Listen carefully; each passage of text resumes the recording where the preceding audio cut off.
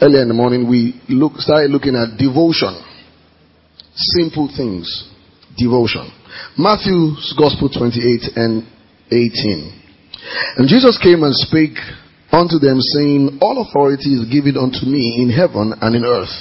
He says, Go ye therefore and teach all nations. The word there is to make disciples. And earlier in the morning we said it's not an instantaneous work.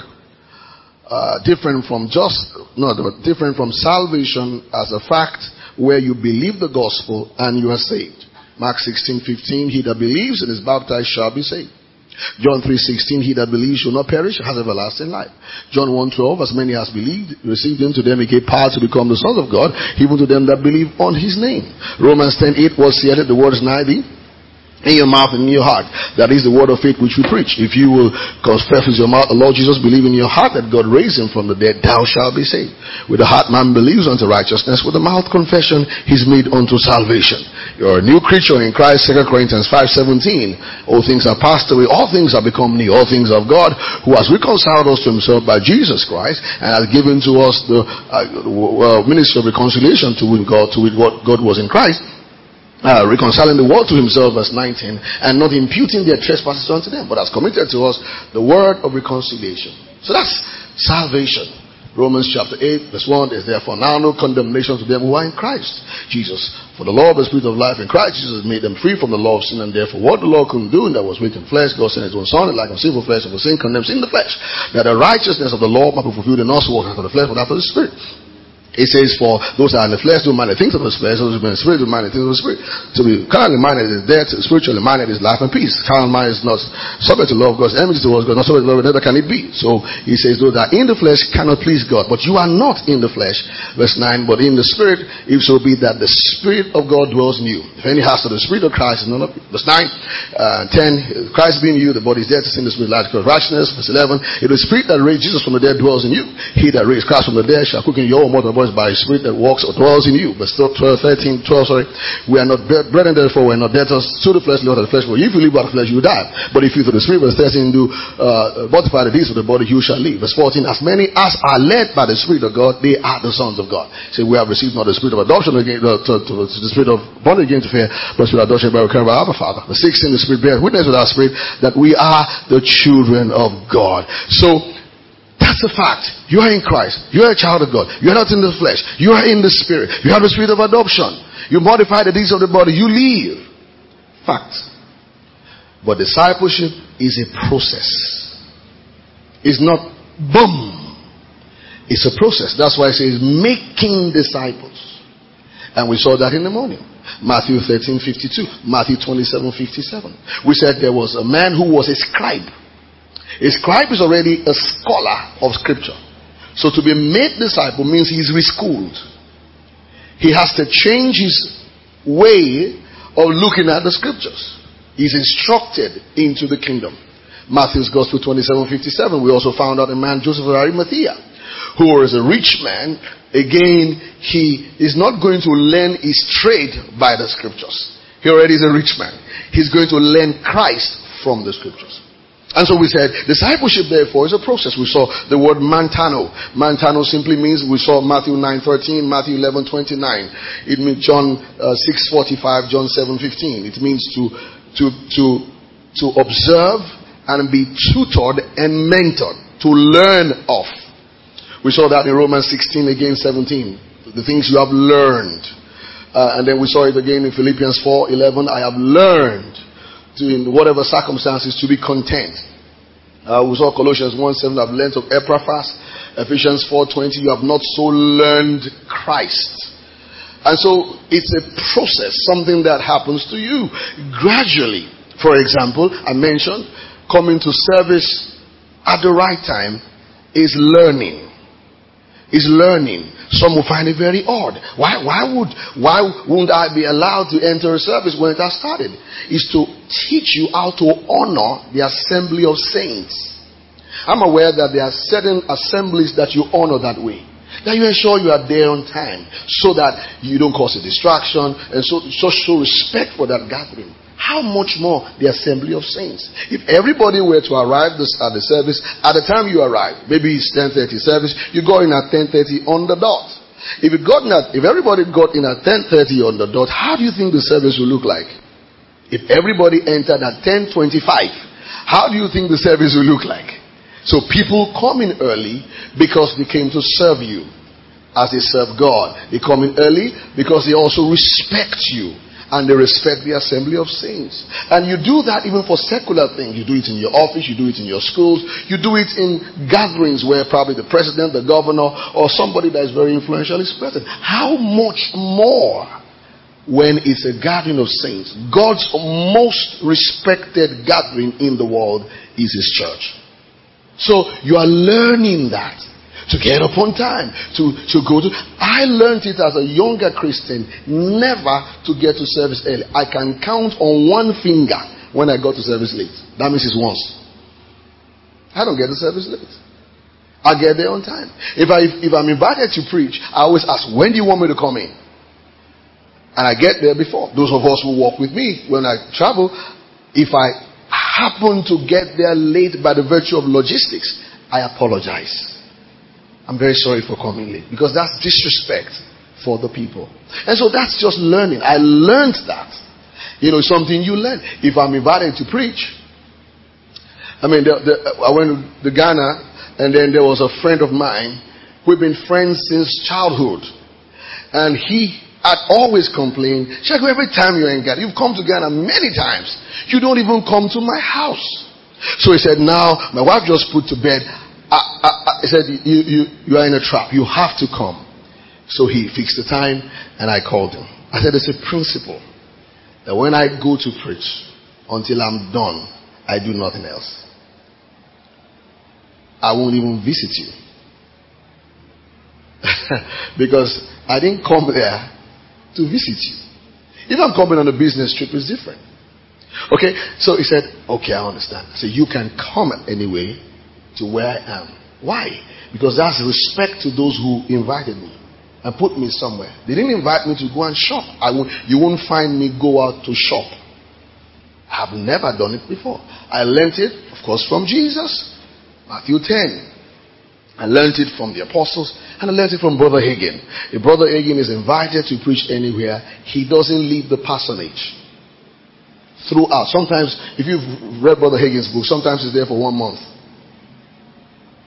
It's honor. It's not that time you go and see your friends.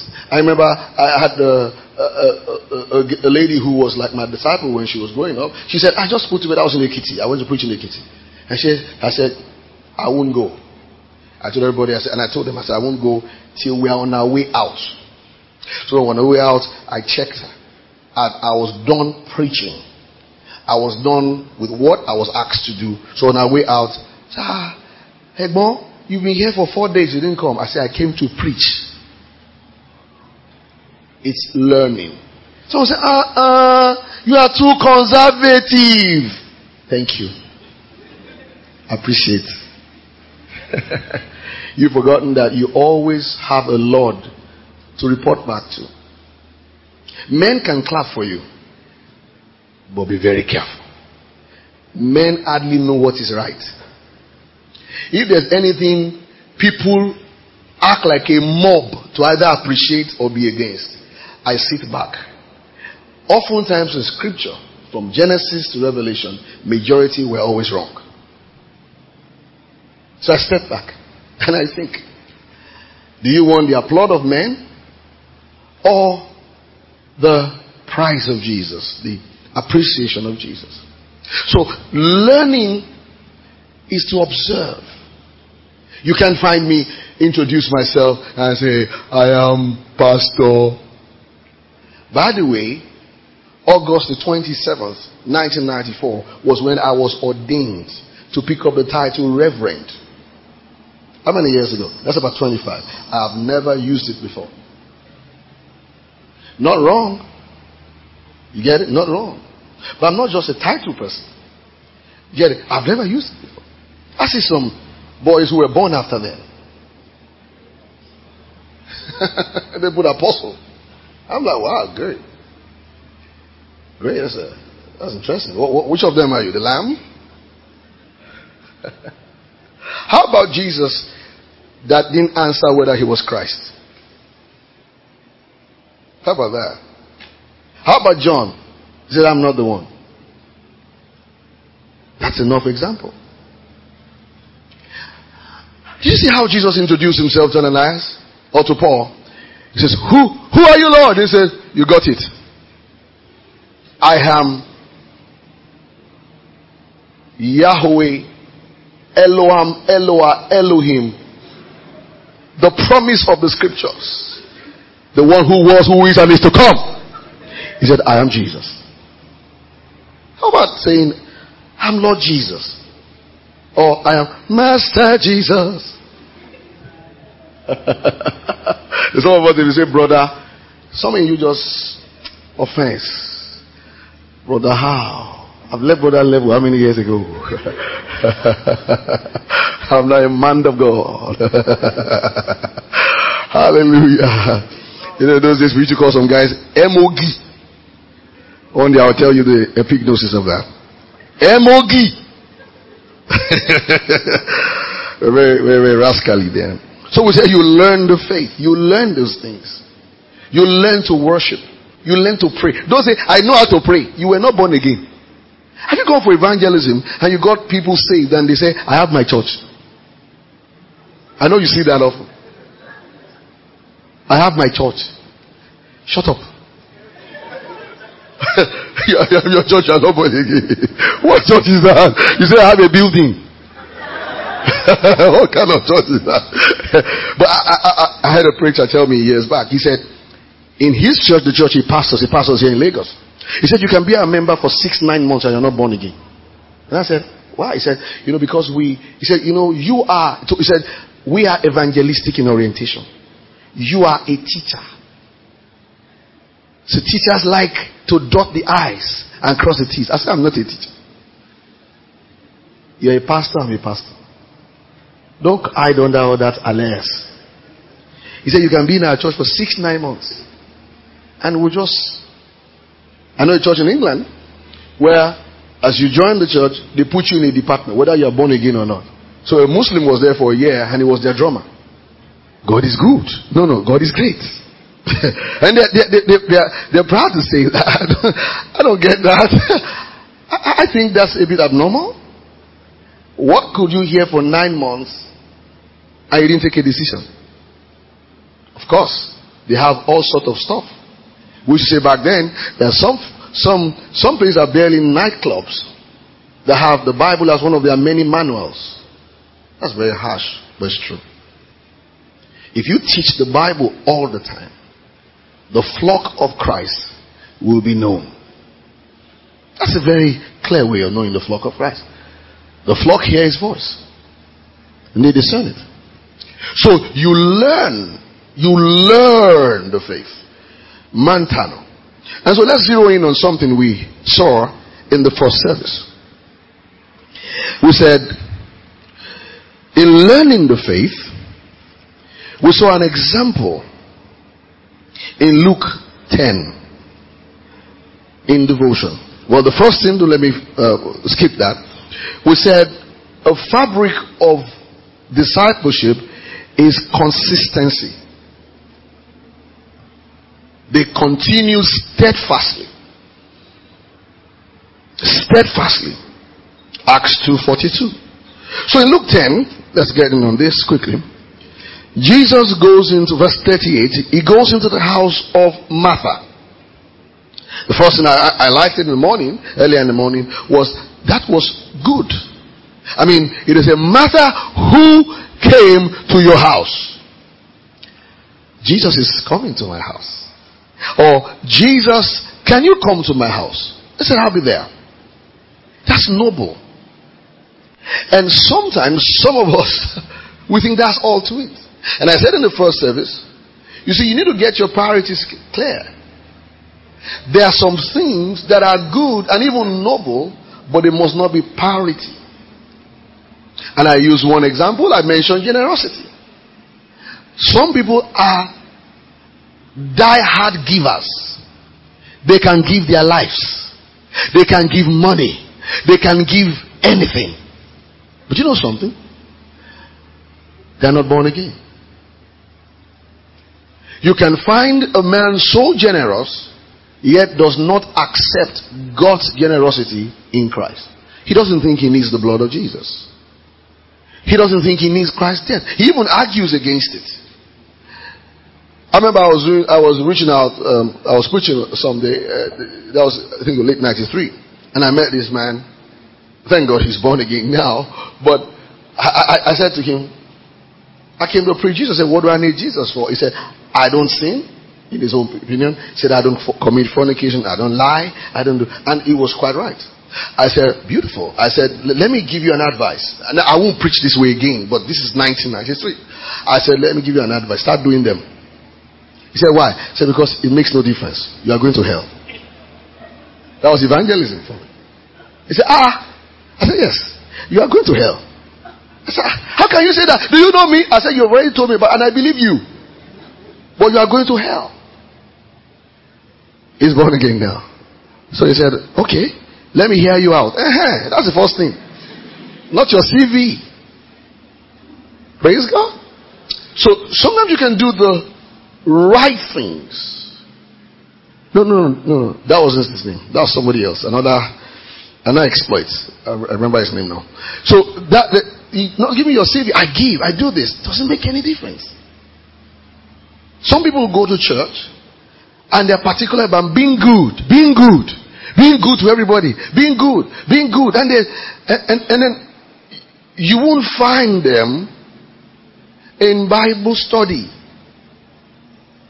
You won't even find them in prayer meetings. So why are they so generous? Why are they good? It's self-righteousness. And many times, wrong priority. And so we said, she welcomed Jesus into the house. She did. Now, which is a noble thing. And then in the next verse, the writer, this is Luke, he says, she had a sister called Mary, which also sat at Jesus' feet and notice, heard the word. So they heard the word. Say, heard the word. Now, she goes to the kitchen. She goes to the car park. She heads for to wash the toilets. She goes to do usher. She's doing all those things. But Mary sits at his feet. Now, sitting at his feet, I don't need to go over that over again. It means submit to learn. Doesn't mean she sat down. She could have even stood up. But her attitude is called sitting at his feet. That means there are people who come to hear, but they are not sitting at the feet. There are people that come to hear, they just want to criticize what you're saying.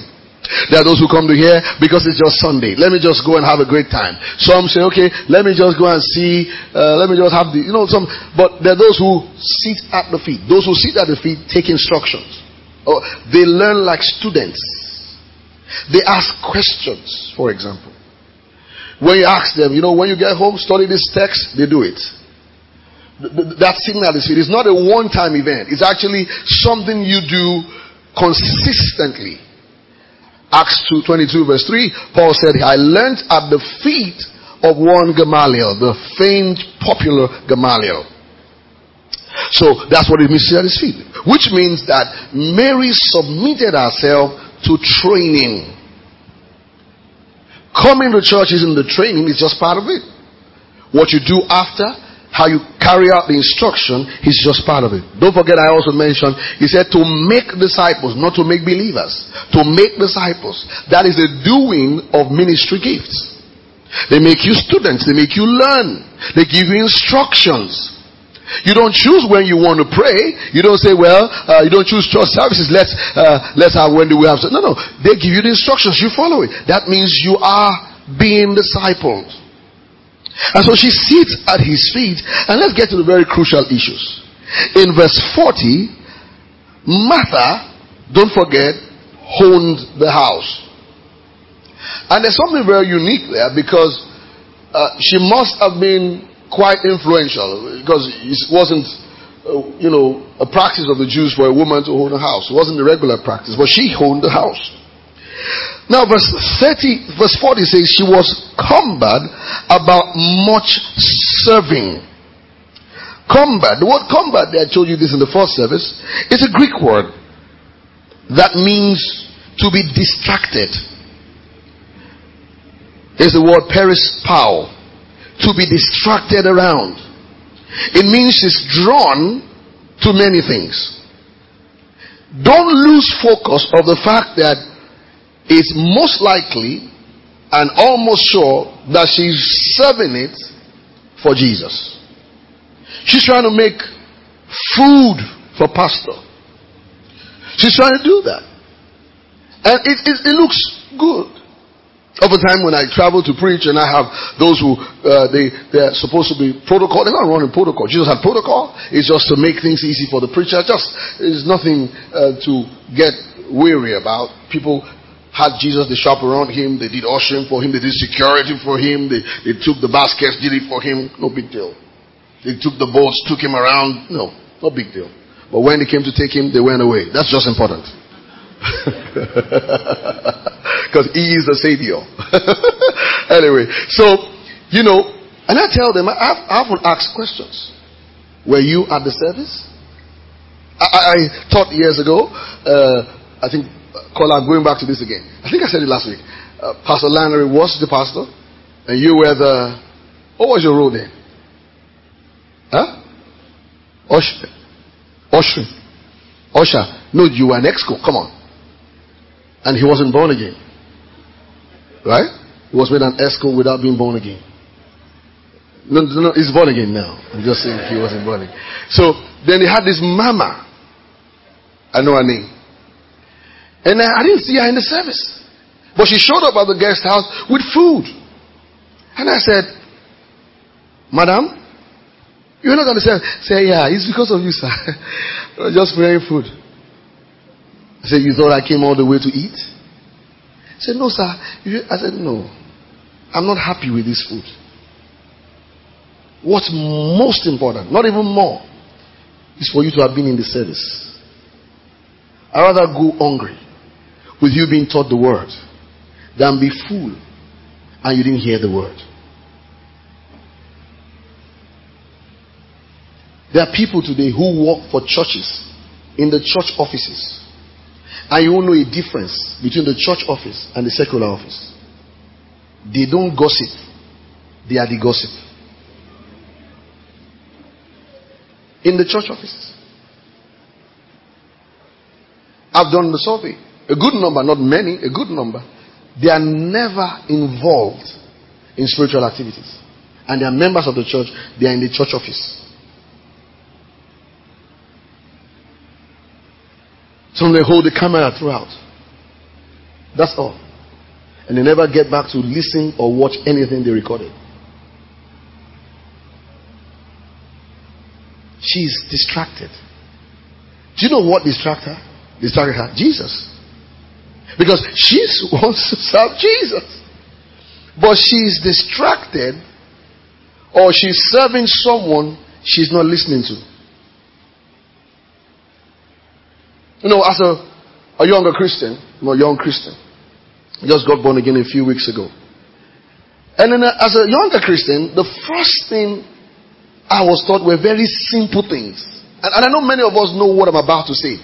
It looks so simple that the first thing you were told was, every day, wake up in the morning, pray, and read your Bible.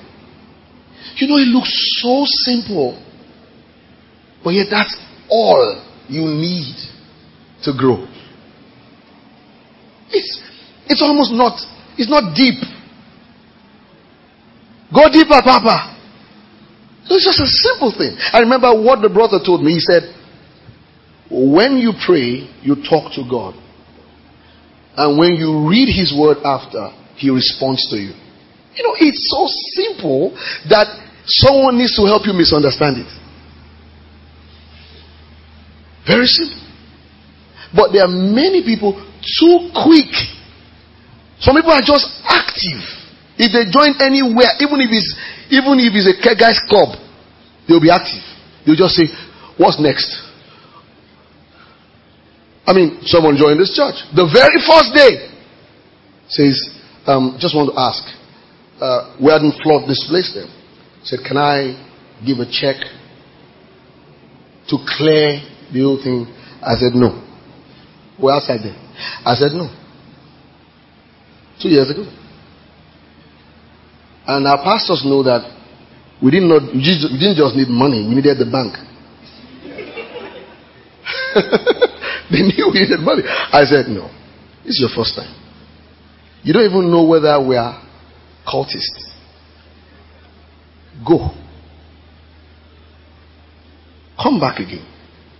Hear the word. Come back again. Stay for a while. Then you will know why you ought to give. I once pastored. I'm still pastoring, okay? Earlier on as a pastor, I didn't receive offerings for 9 months. You know why? How about 10 months? Because I'd not gotten time yet to teach giving. That's crazy, right? I wanted them to know why they would give before they gave. So we were doing, and we're teaching flow of the Spirit, being led by the Spirit. Now we the sons of God, all that, until I got to giving. So I said, now you can give offering. Of course, I won't do that again. From the first day, you have to give. Now I'm kidding, but you get my point. My point is, you need to first know Him before you serve Him. Know Him, so you will not worship in vain. Many are singing songs to a Savior they don't know. They don't even listen to. Because they just like singing generally.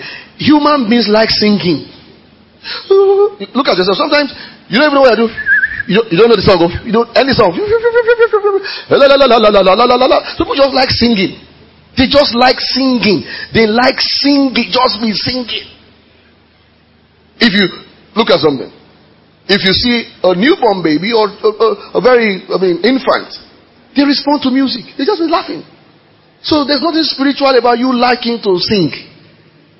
Jesus, Jesus, Jesus. That a lot of energy goes into that. Let us study the word.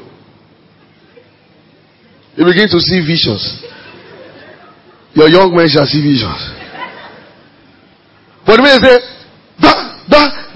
Thanksgiving Sunday, because I'm baby, come on,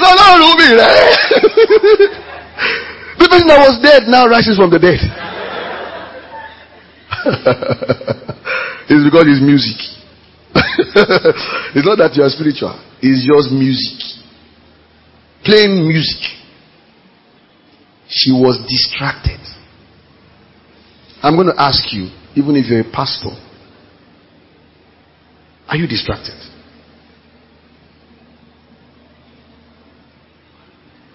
There are people who were made leaders and they were so busy coordinating people, bringing people to church, being busy, but they were not listening to the sermons. Sometimes you would not know, and people say, Bro Shegu is committed. You say, yeah, bless the Lord. It's not me, it's not me. It's the Lord's doing. You are very I love your commitment to the gospel. Thank you. It's not me. It's not me. And he's not listening. Sometimes they'll get so tired doing other things that when we start teaching, you just start seeing them like Dramenda. And there's an acting movie. Committed, brother. Committed. Let's start to pray. After doing, if you brought people to hear the word and you're not hearing it, you have not tried though.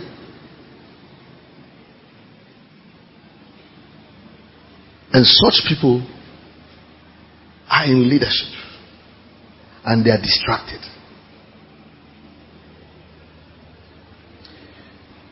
I've said it many times.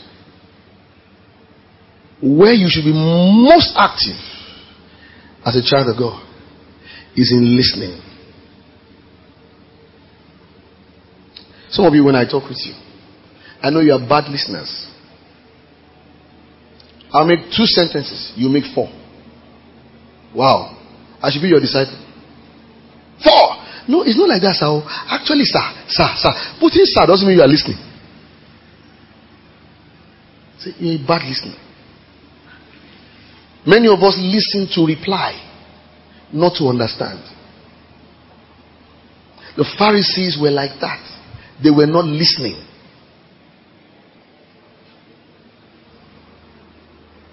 Are you there? So look at this sister. And the next thing she does, which happens when you are not feeding on the word of God and you are serving, she was offended. Look at how she talks to Jesus. Lord, don't you even care that I'm serving alone? Do you know that that's similar to the prodigal son's elder brother? Don't you even care? She got offended. She now responds to Jesus. Said, command Mary to come and join me, sir. Telling your pastor that. Pastor, I'm not sorry, with respect, I don't know whether I can say this, sir. Sorry, sir. I know you understand me. You know, I'm just saying how I can say that I won't look rude. I'm saying how I can say it so that you won't think I'm being disrespectful, sir. But then, sir, please, I know I'm a young Christian, but I'm just thinking, sir. Thank God for your ministry. Blessed by your ministry. He's offended. Say, why would you allow me? You know, she didn't talk to Mary. She spoke to Jesus. So why would you allow me to do it alone? And Luke got it right. She was distracted. Whenever you start feeling unpleasant in the service of God, Satan has something on you. I heard Brother Hagin say that years ago. I didn't understand it. Whenever suddenly you start feeling irritated, Satan has something on you. And so she took offense at Jesus. That's what she did. Cares not thou. She used the word mellow, which means you are not even concerned about me. I wish we would talk about the pastors. You're not even concerned about me. You're not concerned. By the time Christians are calling for concern, I told somebody something one day.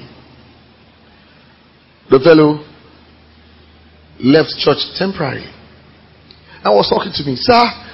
It's not that I thank God for how you blessed us, but sir, when this happened, nobody called me. When that happened, nobody called me. I said, come, let me show you something. You know, when I was younger, I would be bothered. No. It's Jesus that saved you. I said, did you see this? I said, read this. So Bible says, go into all the world and what? Preach the gospel to every. Okay, are you every creature? She said no. So there are other people. Say Matthew 28. She read it. She said yes. To all the nations. How many have you been to? None, sir. So you are not every nation. Very good. If we spend time on you and we are bothered, you've been here for years and you still think we should be bothered about you. What about others who have not even been here at all? What about those who have no church? What about those who are not saved? Why do you think things should revolve around you?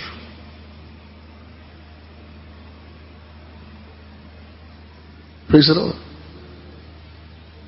I said that because she wasn't a new person. You've been here. You have heard the word of God. You've been in retreats. You've been in services. You've heard the word. You've heard the truth. It's either you have not been listening well. Nobody called me. Nobody spoke to me. Nobody. Is Jesus not alive? I said, look at your Bible, 1 Peter 5:7. Casting all your upon who? Is that my middle name? Do you understand? And when Christians start complaining, they are distracted from being fed the word of God. E.W. Kenyon says it like this. He said, we have so many overgrown babies in the churches. He said, and they will not leave the feeding bottles for the new converts. They will hook on to the feeding bottle. No. And there are people like that. You want us to be checking you. We have been checking you for 5 years. We're just checking you. Checking up on you. Checking up with you. Checking up around you. You. No, grow up. When you grow, you start to be responsible for others. Not because you don't have your own concerns, but now you are matured. Or mature. So she got irritated. Every time you are irritated, just know that Satan is working on you. Just irritated. Just angry. Now let's observe the response of Jesus to her, which is the kernel of our discussion today. Jesus said, Martha, Martha. If he calls your name twice, drop what you are doing. Our surname is not Martha, Martha. Martha! Martha! Forget that Jesus film. That Jesus that talks like he's whispering. Martha. Martha. The tone in the Greek is high. Martha! You know, she came to Jesus. And when you get to that point, you would cast off restraint. Everybody was there. Jesus. Lord Jesus. She kneeled down. Lord Jesus, sir. Sorry, sir. Sorry, sir. But, sir. I know you, but sir, don't you care? I mean, there's things now. I mean, look, see my body. I've been sweating. I'm even using my gas finished. I'm even using coal. And look at all your disciples. You know how you go? You don't go alone all over the place. Your brother went to my house. She invited him. Say, and then there's matter there. See what he's doing. What spirit conquer rubbish. Can you see it? Some people say, when you talk like that, they say, yes. I like those Christians. They say their mind. This is Christianity. Nobody.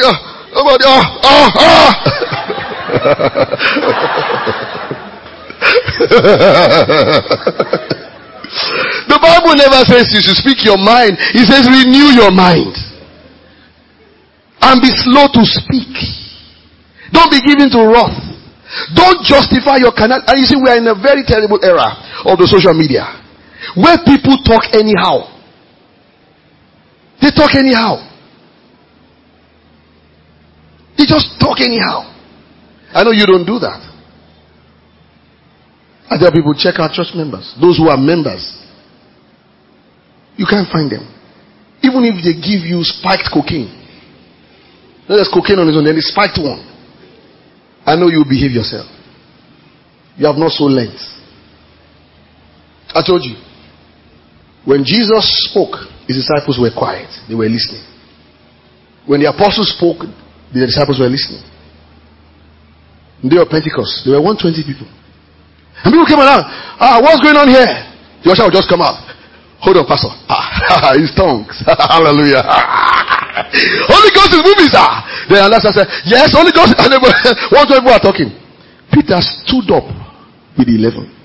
There were other 11 apostles who could have spoken, but he was the only one. That is discipleship. You know when not to talk. You know how to talk. You know.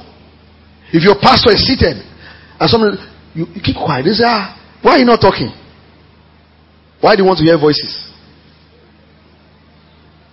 A voice is enough. Just like if your husband is speaking. You say, so how How is your family like? The husband is there. The wife is there. The wife says, we are good. We are. They ask the husband a question, like my husband wanted to see.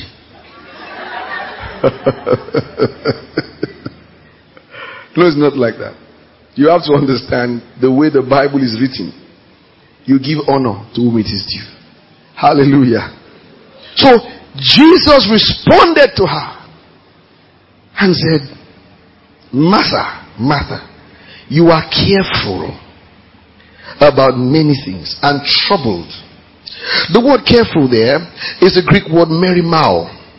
It can be negative and positive. It's positive when you care for others. In 1 Corinthians 12:25, Paul talks about the care for one another. And Philippians 2:20, Timothy who has a care for you. But in the same Philippians 2:20, when he spoke about Timothy who has care, he now says in Philippians 4:6, be careful for nothing. So you should be asking, why am I, this concern, is it negative or positive? In Matthew 6:25, 27, 28, 31, and 34, he uses the word merimao in a negative way. Cares of this world. In 1 Corinthians 7:33-34, Paul talks about the cares of this world, and he's talking about marriage. In other words, marriage can become a care, such that it's now a distracting concern. That's not our subject for today. He says, you are troubled. The word thorobio in the Greek, it means, I showed you in first service, it means there's a lot of noise going on in your mind. You are distracted. It's a word used for uproar, noise. Uproar, noise.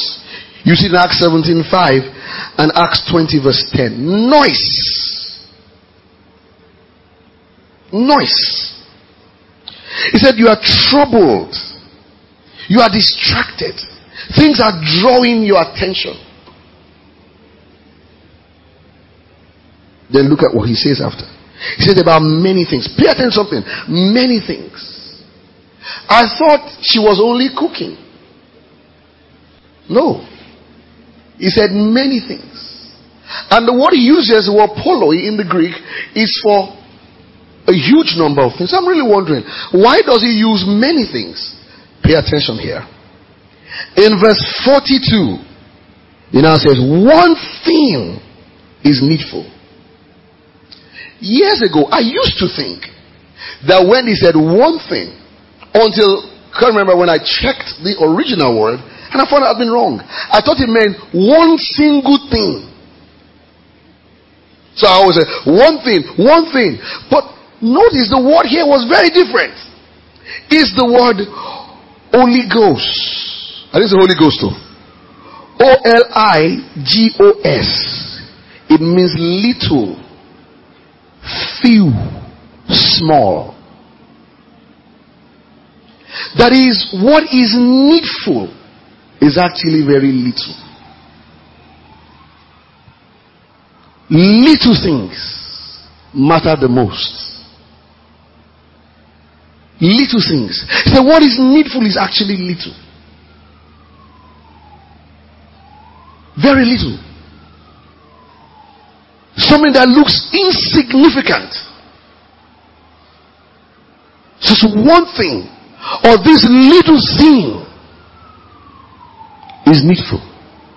Little, almost insignificant and few. In other words, what you need in your devotion to the Lord is very few. Very little. That is required of you. It says one thing is needful. And he says, Mary has chosen it. Eklego. She made a choice among other things. And that gets my attention. He says, and it shall not be taken away from her. These little details of devotion are often and how do you listen to the word? Do you know, Martha could, if that was a convention, Martha could say she was there. She was at the convention. But she wasn't. I know some people who attend the camp meetings. They'll be there in every session, but they'll come late. For every session. Sometimes they will leave before the session ends. One thing I'll never forget, I went to preach somewhere in Ado-Ekiti, 2001, I suppose, yeah. And we had this conference hosted by a friend. And the Lord showed me something. I've always shared that before. And I saw a brother that will come to the service. He said, I have a word for him from you. And you ought to share it at the end of the service. But he will not wait. And I'm really bothered. You know, God shows you things you cannot handle. You can change it. If you pray, you waste your time. And I kind of felt, Lord, is this to pray about it? He said, no. It's just for you to observe. I saw the brother, what he wore. Remember the conference? What he wore. And I got to the service, and I saw him enter. And you know, at that point, you want to go and tell him, don't go. Well, I've learned to not do things like that. So I watched, and I taught. We had a Holy Ghost meeting after I taught. And as soon as I finished teaching, he just got up to leave. And I looked at him, and he left. And in the meeting, he was saying, praise God. He's getting blessed. But what was needful was very little. Just stay. It wasn't a 6-hour prayer or 6-day fast. Just listen. Some simple things about devotion. Some of us miss the timing. Why did you come in late? Jesus taught about the importance of keeping to time. He gave a parable to that effect. Why did you come in late? I've seen instances, and this is interesting, where I will give a word of knowledge. And I give the word of knowledge, and the person, in fact, recently that happened, and the person, and I'll call it, and the person will not be in the auditorium. And I'll say, Lord, why did you give me a name? That was earlier on, and the person is not there. And then the person will come afterwards. Well, I wanted to come, but this and that. In fact, one recently, they were twins. And I gave a word of knowledge for one of them.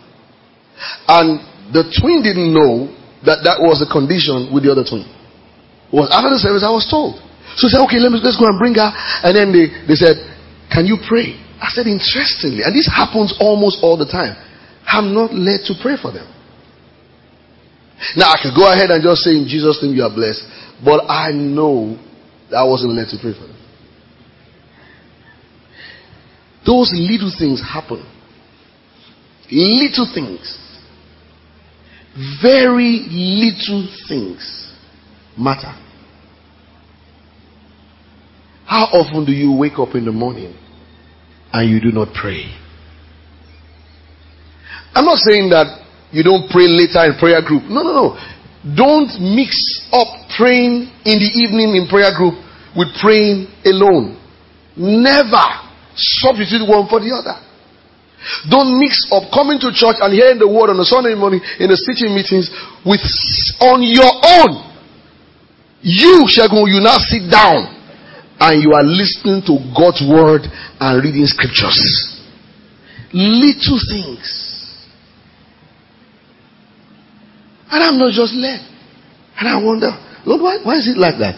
I'm not just led to pray for those people. And I just watch. There's nothing I can do. Little things. And it says, it's needful. And she has chosen it. And it won't be taken away from her. Do not underestimate the importance of hearing the word of God. Don't underestimate it. Those of you who walk with me know that when I'm listening to a Bible teaching, oftentimes I don't want anybody around. Sometimes you get to my room, you see my bed, you have papers scattered. I want to listen well. I'm praying. Because those are the little things that matter. See, I've been teaching for a while. If I don't open scriptures aggressively for the next 10 years, I'll have a sermon each day. I'm not making a boast. Yet, I dare not do it. Every service I have to preach, I read it all over again. Little things. Not taking advantage of the congregation, not taking the word of God for granted. Little things matter. Wake up.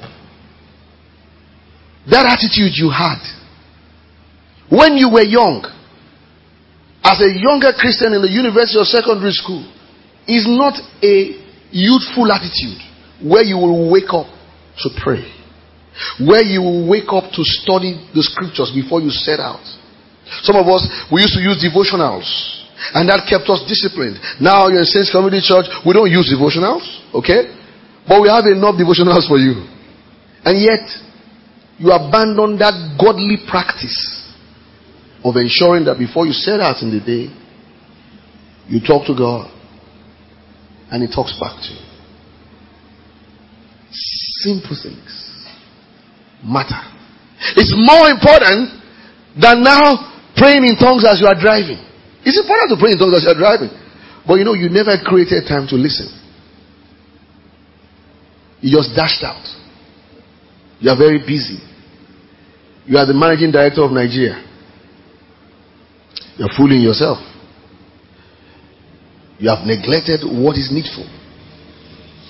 And so Jesus brings that to us. He said, what is needful is very little. It's not a big deal. It's not a big thing to say, I will spend 1 hour every day to pray. I will spend 1 hour to listen to God's word and study scriptures every day. Thank God for evangelism. Oh, beautiful. Thank God for checking up on your disciples. Thank God for study group assignments. Hear me. What is needful is that you listen to God's word and don't forget to also pray. So we said that consistency is equally vital. Make those things consistent. Grover Copeland used to say this, that in consistency lies the power. In consistency lies the power. I made a culture. Remember where I made the culture? That every day of my life, I will spend between 6 and 8 hours studying and praying. This was about 24 years ago. Have I had days where I didn't keep it up? Yep. But I ensure I keep record of when I didn't keep it up so that I pay it back. So I oftentimes will now say, all right, this week I did 3 hours rather than 8, rather than 6. All right, I will do a vigil to make it up. Because you have to be consistent. It looks little, insignificant. And it's more dangerous if you're a pastor because you keep preaching. People will keep hailing you. But you're actually not growing. One thing, the insignificant things. Not how you dress. Not how you even preach. But how you learn. That attitude that when the crowd is not there, you're a student of the Word of God. You're a disciple of Jesus, even though you are being discipled by men on His behalf. Are you learning something? So, let's examine some fundamentals about not getting distracted. I have a story. We don't have all the time to read through it, but we can just examine it. In 1 Samuel, there's a story there that easily you can miss some lessons. Now, you know the background of 1 Samuel. 1 Samuel, please, quickly. Samuel was born out of the supplication of the mom, Anna. And of course, the background was she was praying. Eli thought that she was drunk, and she maintained sanity. She didn't respond badly. Eli said, "I know you're drunk." Some girl said, "Man of God, you don't even know the Holy Ghost. Drunk how?" She said, "My Lord, I wasn't drunk. I'm praying." There's nothing wrong in talking properly. She talked well. And then that's how, it's interesting how it worked. She's praying, she's been there. The prophet got her wrong. The prophet thought she was drunk. The prophet misunderstood what she was doing. But you know what? It was still the prophet who prayed for her and she got a child. Why don't you see some people trying to get you angry as a test of your Christian character? She just said, "My Lord." She used the right words. I know some, not you here, who will have gone on Twitter immediately. False accusation by a man of God. And they say they are men of God. Anything you write on social media, you are going to be judged. Anything you click and comment upon is not a place outside the view of God. No. The world may call it unregulated, but God is in control of the world. Are you hearing what I'm saying? So, some of us will have written the wrong things. She just maintained her calmness. And that's how she got the child. That's a bit interesting. It should have been somebody else, but that was the same person. And then she made a commitment and dedicated the child to the Lord. Now, the greater lessons are that Samuel, in chapter 2 verse 11, was now taken to the house of Eli. And then he began to minister to the Lord before Eli, which means he was serving. He was there always at the beck and call of Eli. Now, chapter 2 now has a very funny story. Eli now has children that were horrible in conduct. His kids, in verse 12, knew not the Lord. They were all in the same house, and they knew not the Lord. They go out after girls. They would go for parties. They would go to the club. They were everywhere. In fact, they dishonored the temple, and so on and so forth. But did you observe something? In verse 18, but Samuel ministered before the Lord, being a child, guarded with a linen ephod. He is not distracted. He has every reason to be. These were the children of the pastor. He will have had every reason to behave badly because the pastor's kids were. But watch again, so that you don't lose it.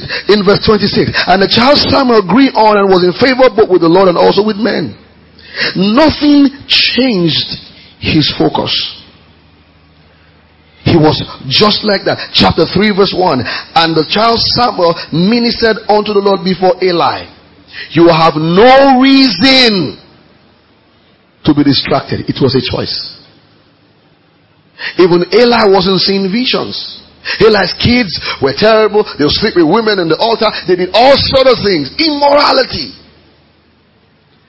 He will check his Facebook. They will have all sorts of pictures, all sorts of videos. They were watching porn around him. They were having multiple girls. And he kept ministering to the Lord. Simple. Which means he was just there to hear instructions. He was just there to pray. Did you see that statement ministered to the Lord is so little, it looks insignificant. He ensured that his devotion didn't change. He ensured that his prayer life wasn't altered. He ensured that, he didn't allow his Twitter friends to distract him. He didn't allow what his Facebook friends were posting to distract him. He didn't allow what they were showing on television to distract him. He didn't allow his own housemates. Some of us get easily influenced in our office. And you now find your colleague doesn't pray. Your blood brother doesn't pray. Some of them, sad enough, your husband or wife don't pray. then gradually you are influenced. Now I'm not saying then you should have made a choice to have a good friend, but there are some things you can't change. He couldn't have changed where he was going to stay. They are Eli's children. He couldn't have said, I can't live with your children. No. He stayed there, but maintained his focus.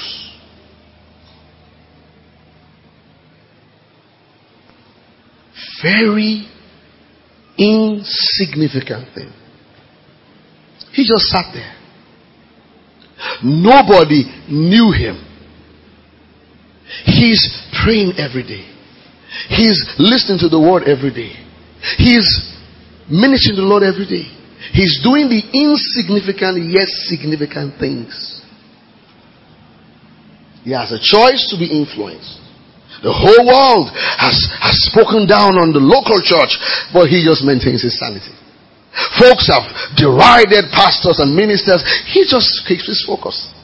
Folks, speak against being taught the word. Even speak against being taught the word for long. He just maintains his focus. He says Christians around him who speak in tongues and live immorally. He doesn't get yielded. He's just there. He remembers his dedication. Simple, insignificant, but yet vital. You must learn to be consistent in the insignificant things.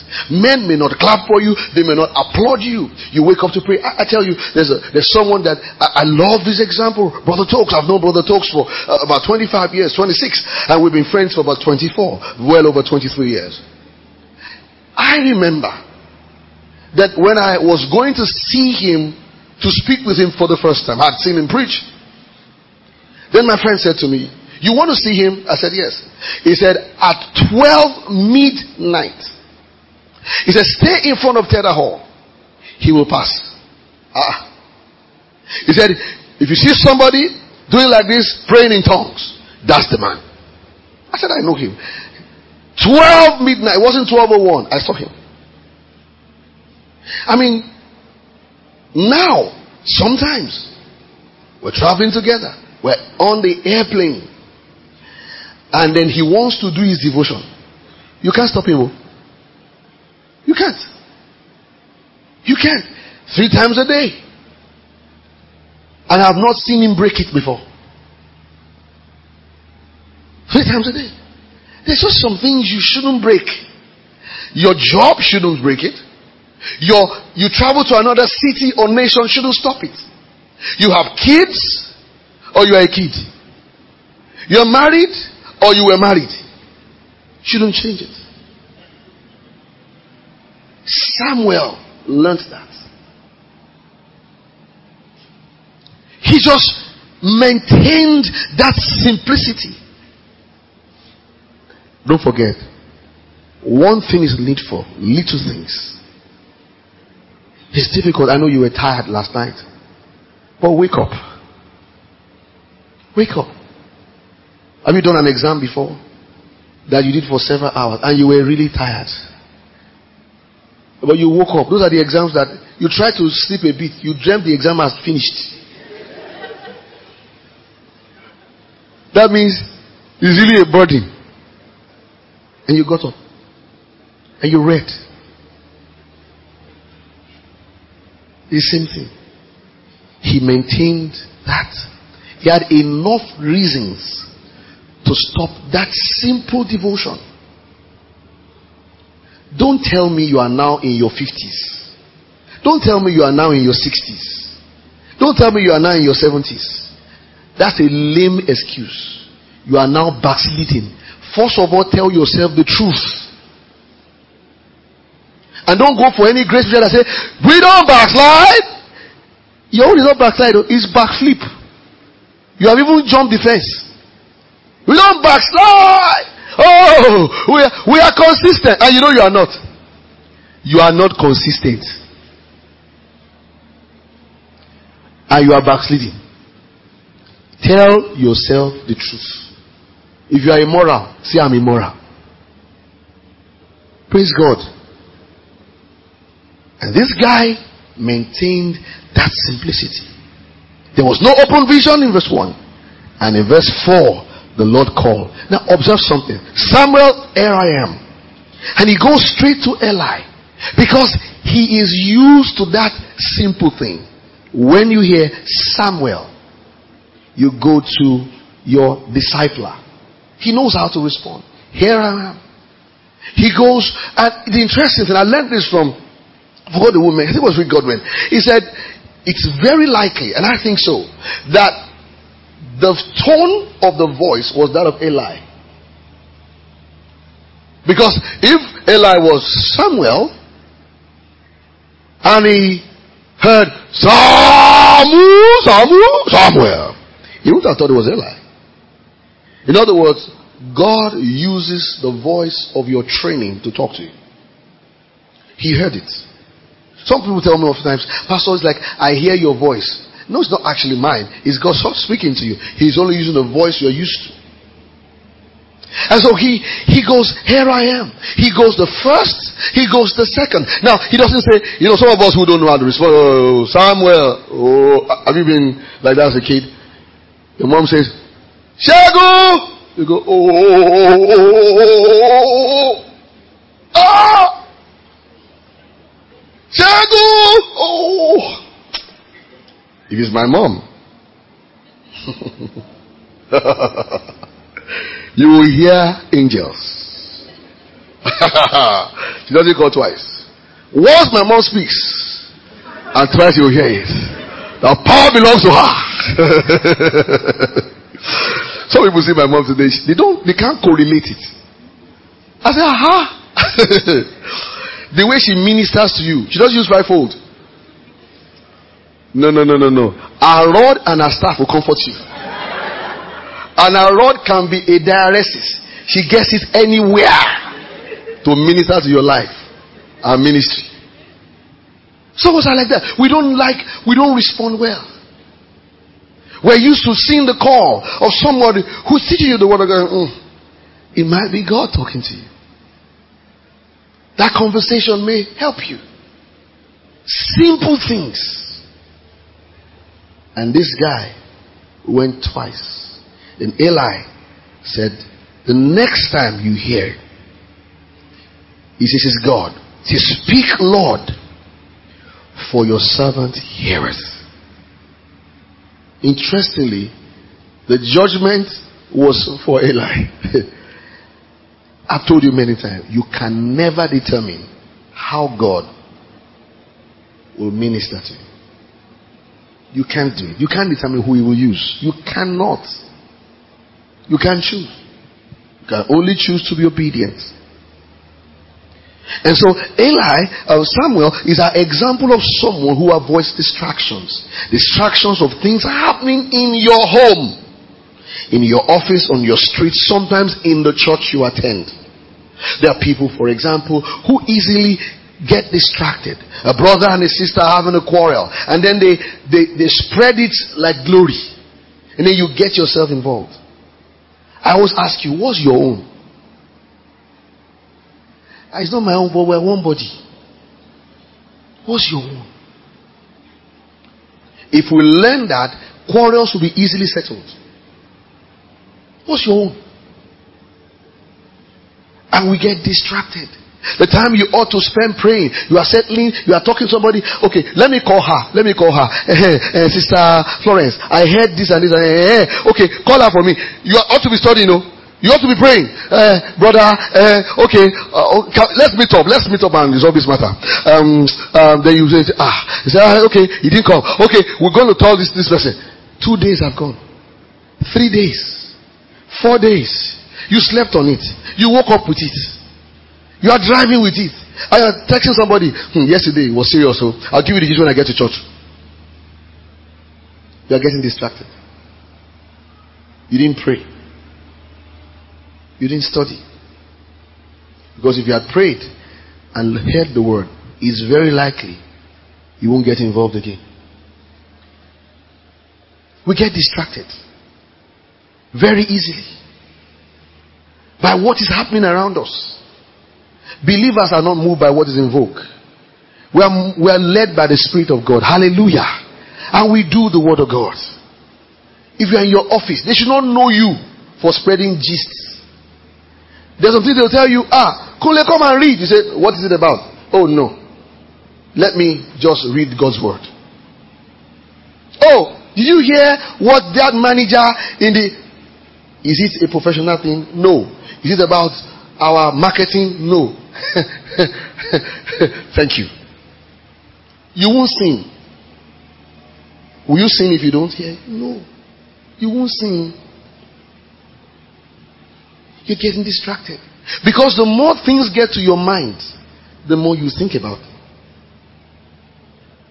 The more. Get a hold of the word of God. Simple things. Where's that culture of Walkman? Where's that culture of tapes? Tapes. In Acts 2:42, it says they continued steadfastly. Steadfastly. Proskaterio in the Greek. A word you will find again in Acts 2:46. Acts 8:13. To be steadfast. In prayer, Romans 12:12 says, you have to be steadfast in prayer. And Colossians 4:2. Be steadfast in prayer. Acts 1:14. They were steadfast about prayer. Which means it was something they did daily. Peter writes in 1 Peter 2:23. He says, Jesus left us a pattern that we should follow. You know, Jesus was not a frivolous talker. Jesus had a custom of prayer and study. He's God. How come he prayed that way? Every day. How come they knew as his custom was, he goes to the temple as his custom is. To see, to hear. To see, to read. What is your daily custom? Very simple. Little. Let me show you another distraction. Acts 6 is ministry. There was a complaint about the women. From the women, the widows, that they were not being treated well by the apostles' service. And then the apostles responded, Acts 6 and verse 2. They said, it's not reason that we should leave the word of God and serve tables. Serving tables is good, but they remembered Martha. It's not reason that we should. That means you must prioritize what you are doing. Thank God you are an usher. Thank God you're in tech, and we are grateful for your life. Thank God you are a zonal pastor. Thank God you are a fellowship pastor. We're grateful for your life. We're grateful that you are in the music team, that you play the keyboard for us. Thank God you're in the security. Thank God you're your pastor's protocol. Thank God for you. But brother and sister, hey, priority, your devotion to the word and prayer. Priority. It should be above whatever makes you come to service and you are sleeping when the word is taught, not paying attention, and you're a pastor and you are eager to preach, is dangerous. You are going to become one day a what you call a swamp. You are going to become water that is not flowing. Because now you are actually not fresh. Watch it. Don't sing more than you learn the word. Don't preach more than you are learning Christ. No, don't. I told someone who was always on the road, a younger friend, I said, look at me, brother. You are all over the place. Do you even have time to study and pray? I said, I listened to you once, months before, and I can tell you, you have not been studying. And he admitted it. But people were cheering him. I said, I listened to you. How you have not been studying? And obviously, people will not know because you are a good orator. What is taking preeminence over that ministering to the Lord, where you are listening to the word? You are not listening to answer study group questions. You are actually listening for Shegun. You are listening for yourself. You are listening. You are not tasting food. You are eating it. You are digesting it. You are listening well. You get a hold of it. You are thinking about it. And not once. He says it's not reason we should leave the word of God and serve tables. Verse 4. Who give ourselves proscaterio continually to prayer and to the ministry of the word. Let's get into the details of this as we close. Do a personal review of your daily devotion. You have 24 hours a day. Can you take out 2 hours? Gloria Copeland will say, take a tenth of your day. 2.5 hours. And say, in 2.5 hours every day, I will ensure I study and pray. To keep my spiritual life going. So that I don't get irritated. I don't get into strife. I don't lose my focus. So that I can minister fresh even if I'm a pastor. Ask yourself those fundamental questions. Paul says he warned them daily, Acts 20:31. Even those at Berea, Acts 17:11 and 12. They search the scriptures daily. Every day, ensure you pray. Very simple things. You listen to the word. Every day. Fellowship with the saints. Not necessarily seeing them physically. Sometimes it could be you read from them. Sometimes it could be you share with Christians. You're around believers. I love to be around believers. I love to speak with believers. I do. Every day. One thing is needful. Little, but very significant. So I wrote out 4 things that you must plan with. You must have a definite time. A definite time. I know you're busy. I know you have things to do. You have kids to take care of. A husband, a wife to take care of. I know you have businesses to take care of. You have to attend to work. But create time. There's no work that takes 24 hours of your day, 7 days a week. There's nothing like that. Except you are dead. So, where's the time? Then where's the place? Is it in your room? Is it at your corridor? Is it in the sitting room, living room? If you're a student, is it at the chapel side? You should choose the place. Or anytime you get anywhere, where would you love to do this? Don't get used to praying as you are. That's good. You pray as you go. But also have that devotional culture. Or being in one place and you are praying. The third is how. Do you have a listening device? Do you have a Bible you can take anywhere? How? I have this. I watch people. I have Muslims who do this. I see them. They travel anywhere in the world. Some of them are wealthy, and they go with their mats and they're praying beads. Of course, we're not saying that's not Christ, okay? But there's something about that. No matter how wealthy they are, they go with those things because in their religion, that's the way they worship. We pray for them to know Jesus, amen, and be born again. But then, there's something about having that in your mind, no matter who you are. How do you want to do this? The time, the place, the how, and finally, what would you be doing?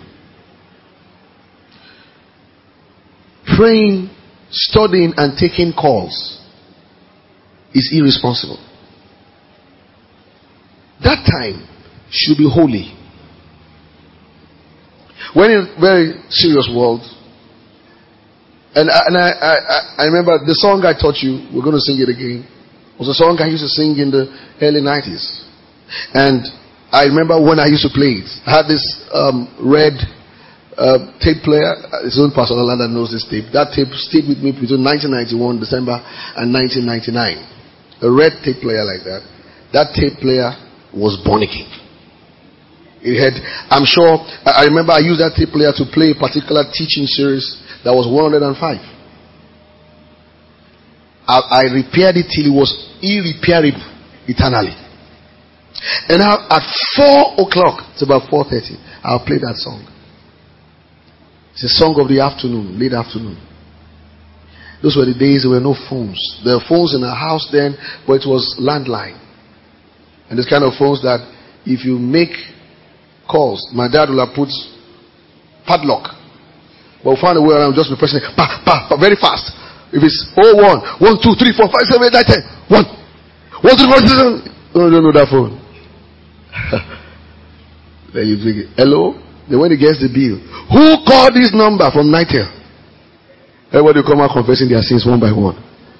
But there were no call, no devices, no iPads. Less distraction. Boom! Your WhatsAppers bust you. You have to have a time where you put that beside you. I want to pray. I want to hear. No matter how intelligent you are, if God is speaking to you, you have to listen to Him alone.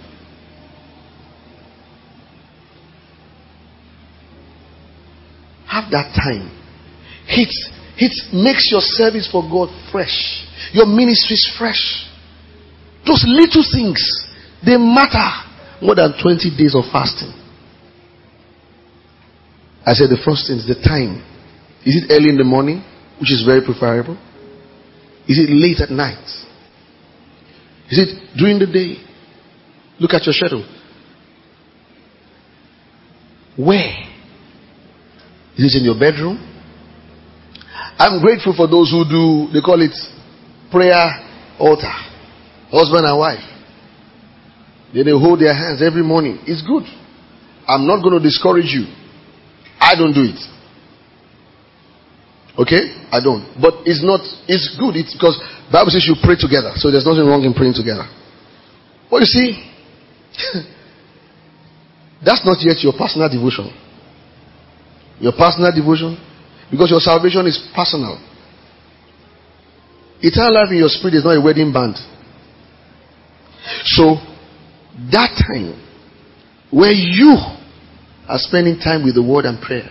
Now, as a couple, you tell yourself, should I haven't seen you pray? Haven't seen you study. If you have a husband that can't tell you, a wife that can't tell you that, you are in a wrong marriage.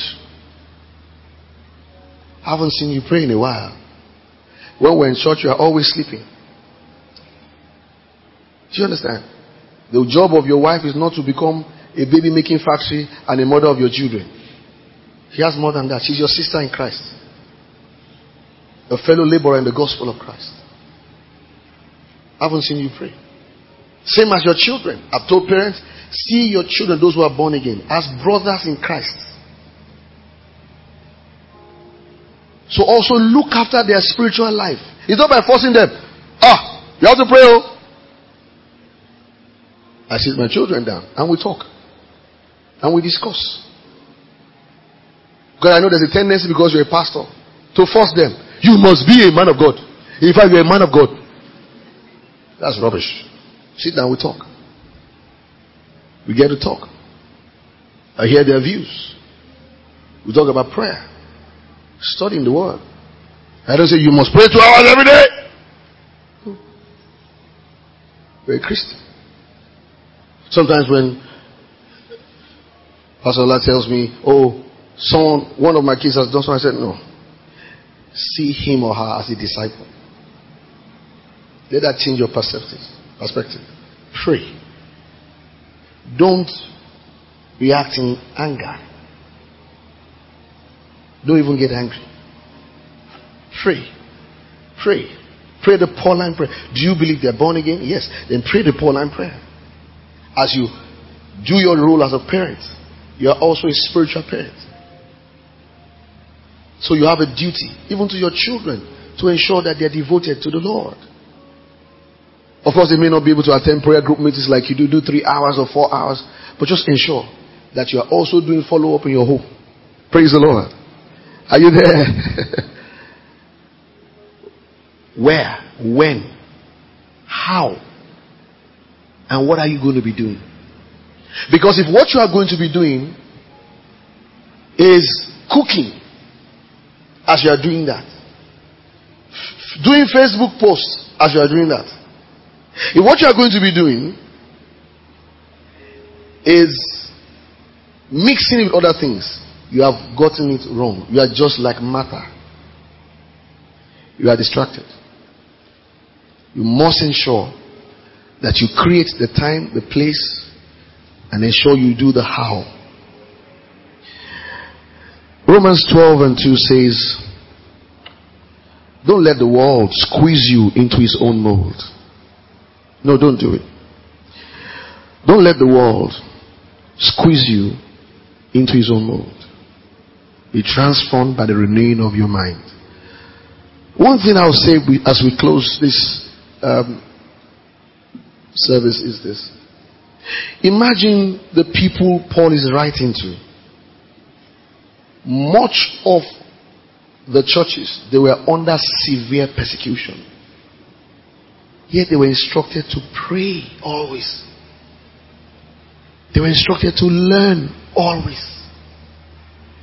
You and I are hardly under persecution. We can walk in out of here.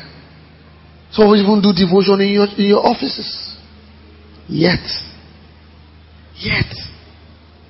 how devoted are you to these simple things? Wake up and pray. Or find time to pray. Find time to read the word. Find time to listen to the word. And find time to think about the word. God deserves your attention. And you ought to give it to him. You blessed this morning? Or this afternoon? Stand to our feet and just bless him.